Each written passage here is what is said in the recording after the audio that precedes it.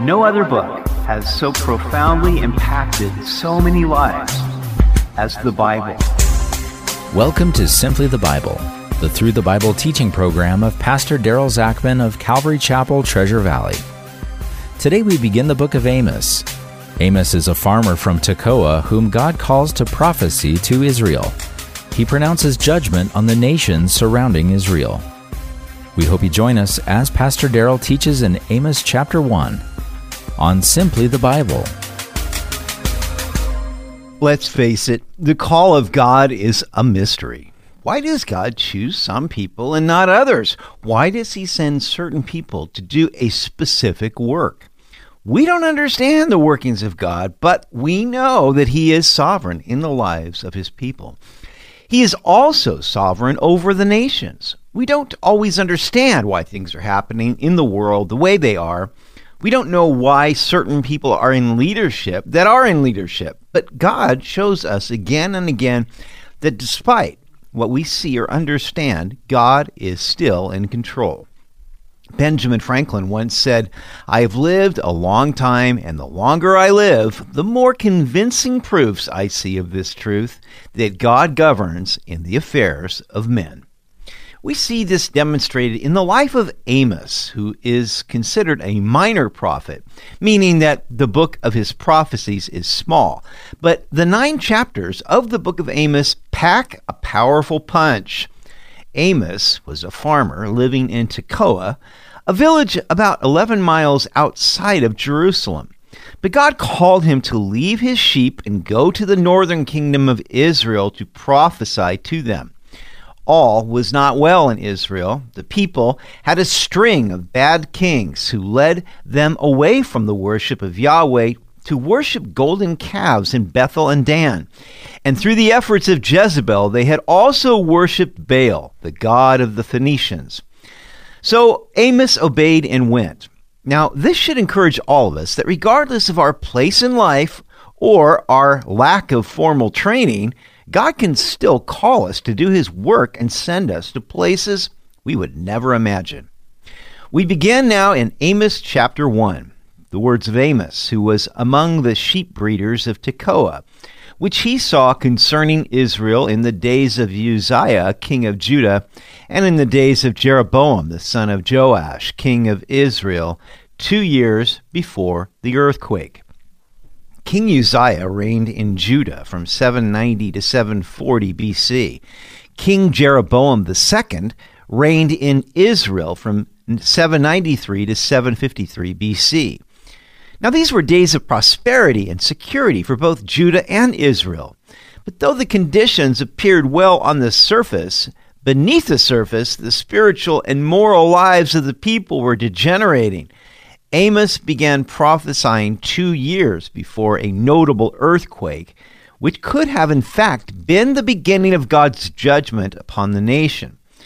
These are conditions similar to what we see happening today in our own nation. Therefore, the book of Amos is very relevant to what is happening in our country and throughout the world. God sounds a warning through His prophets before He brings judgment. His purpose is not to destroy, but that people would repent. Verse 2, "And he said, the Lord roars from Zion and utters His voice from Jerusalem. The pastures of the shepherds mourn, and the top of Carmel withers. The Lord roared from Zion and uttered His voice from Jerusalem, for this was the place He had chosen to place His name. After the kingdom was first divided following the reign of Solomon, Jeroboam I was afraid that the people would go back to Jerusalem to worship the Lord. So he set up a golden calf and altar in the south in Bethel and in the north in Dan. This was a great sin in the eyes of God, because it would cause successive generations to turn from the Lord and worship idols. But the Lord was still roaring like a lion from Jerusalem. Even though Israel had rejected Him, they were still His people, and He would call them to return to Him. But first, He would pronounce judgments on the nations surrounding Israel. Thus says the Lord, for 3 transgressions of Damascus, and for 4 I will not turn away its punishment, because they have threshed Gilead with implements of iron. But I will send a fire into the house of Hazael, which shall devour the palaces of Ben-Hadad.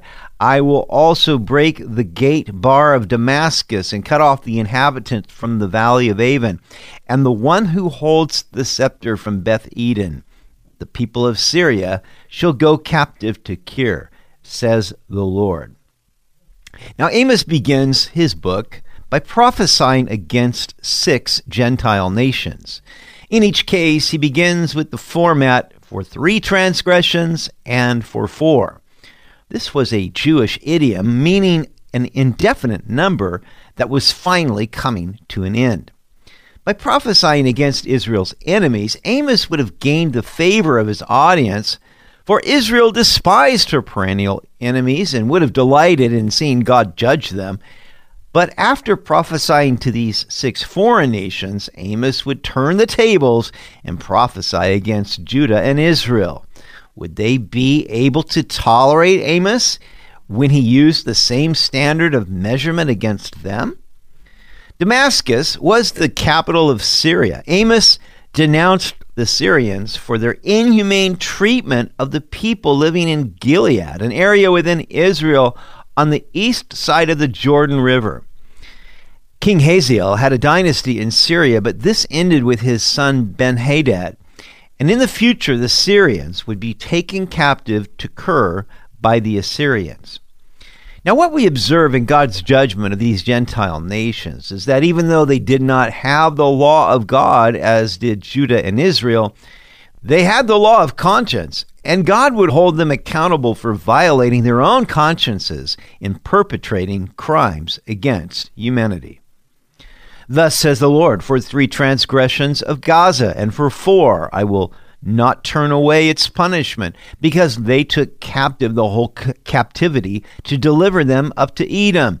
But I will send a fire upon the wall of Gaza, which shall devour its palaces. I will cut off the inhabitant from Ashdod, and the one who holds the scepter from Ashkelon. I will turn my hand against Ekron, and the remnant of the Philistines shall perish, says the Lord God.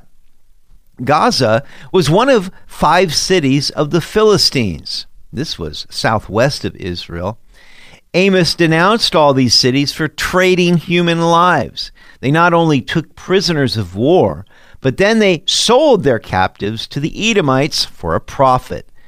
Now, slavery in any form is a blight against humanity, but God looked upon this profiteering at the expense of his people as especially reprehensible. Now, as I read these verses, I could not help but think of the Jews who were taken captive on October 7th by Hamas, who is headquartered in Gaza. Is this history repeating itself? It shows us that these conflicts between Israel and her neighbors have been going on for thousands of years. All such countries who would oppose Israel or seek to deny her her right to exist as a nation should take warning that God defends his chosen ones. He always has, and he always will. Thus says the Lord, for 3 transgressions of Tyre, and for 4, I will not turn away its punishment, because they delivered up the whole captivity to Edom, and did not remember the covenant of brotherhood. But I will send a fire upon the wall of Tyre, which shall devour its palaces. Now, Tyre had been a friend of Israel during the reigns of David and Solomon. The people of Tyre helped build the temple in Jerusalem. Amos called this a covenant of brotherhood. But Tyre committed the same sins as the Philistines, and they sold their friends, the Jews, as slaves. Therefore, God would send a fire upon the wall of Tyre. Tyre was ultimately destroyed by Alexander the Great. This great city was reduced to being nothing but a place where fishermen dried their nets. Verse 11, thus says the Lord, for 3 transgressions of Edom, and for 4 I will not turn away its punishment, Because he pursued his brother with the sword and cast off all pity, his anger tore perpetually, and he kept his wrath forever. But I will send a fire upon Teman, which shall devour the palaces of Bozrah. The Edomites were descendants of Esau, who was the brother of Jacob. These two nations were relatives, but the Edomites had been perennial enemies of Israel. When they came from the bondage of Egypt, Edom would not let them pass through. Later, when Babylon destroyed Jerusalem and took captive the Jews, Edom assisted the Babylonians and gave vent to their anger. He pursued his own brother with the sword, casting off all pity and holding on to his wrath and bitterness. Therefore, God would burn Teman and devour Bozrah, two prominent cities in Edom. The Edomites lived in rocks and boasted of their city fortresses, that they were impregnable. But God destroyed them so thoroughly that only ruins are left today, and there are no more Edomites. Thus says the Lord, for 3 transgressions of the people of Ammon, and for 4, I will not turn away its punishment, because they ripped open the women with child in Gilead, that they might enlarge their territory. But I will kindle a fire in the wall of Reba, and it shall devour its palaces amid shouting in the day of battle, and a tempest in the day of the whirlwind. Their king shall go into captivity, he and his princes together, says the Lord. Both Ammon and Moab were descendants of Lot, the nephew of Abraham, so they were shirt-tail relatives of Israel, but they did not treat them like family. In their hatred, Ammon ripped open the pregnant women living in Gilead simply to enlarge their territories. We know that there are atrocities in war, but certain actions are heinous crimes against humanity that can only be described as demonic. When Hamas attacked the people attending a concert in Israel on October 7, they beheaded 40 babies. What possible justification could there be for this? It is purely the result of satanic hatred and murder. Now God would kindle a fire at Reba, the capital of Ammon, and the Ammonites would go into captivity. This took place in 743 BC, when the Assyrians swept over the land. Today, the Ammonites are an extinct people, but Israel goes on and on. We may not understand all that is going on in the world today, but we know that God is sovereign over all peoples. Even those who do not have his law, as do his covenant people, will one day give an account to him. They will be judged by their own conscience. We must all remember that the fear of the Lord is the beginning of wisdom. God is slow to bring judgment, not wanting anyone to perish, but all to come to repentance. But when God finally does bring judgment, he is very exacting and exhaustive. And in the end, no one gets by with anything. You've been listening to Simply the Bible, the Through the Bible teaching program of Pastor Daryl Zachman of Calvary Chapel, Treasure Valley.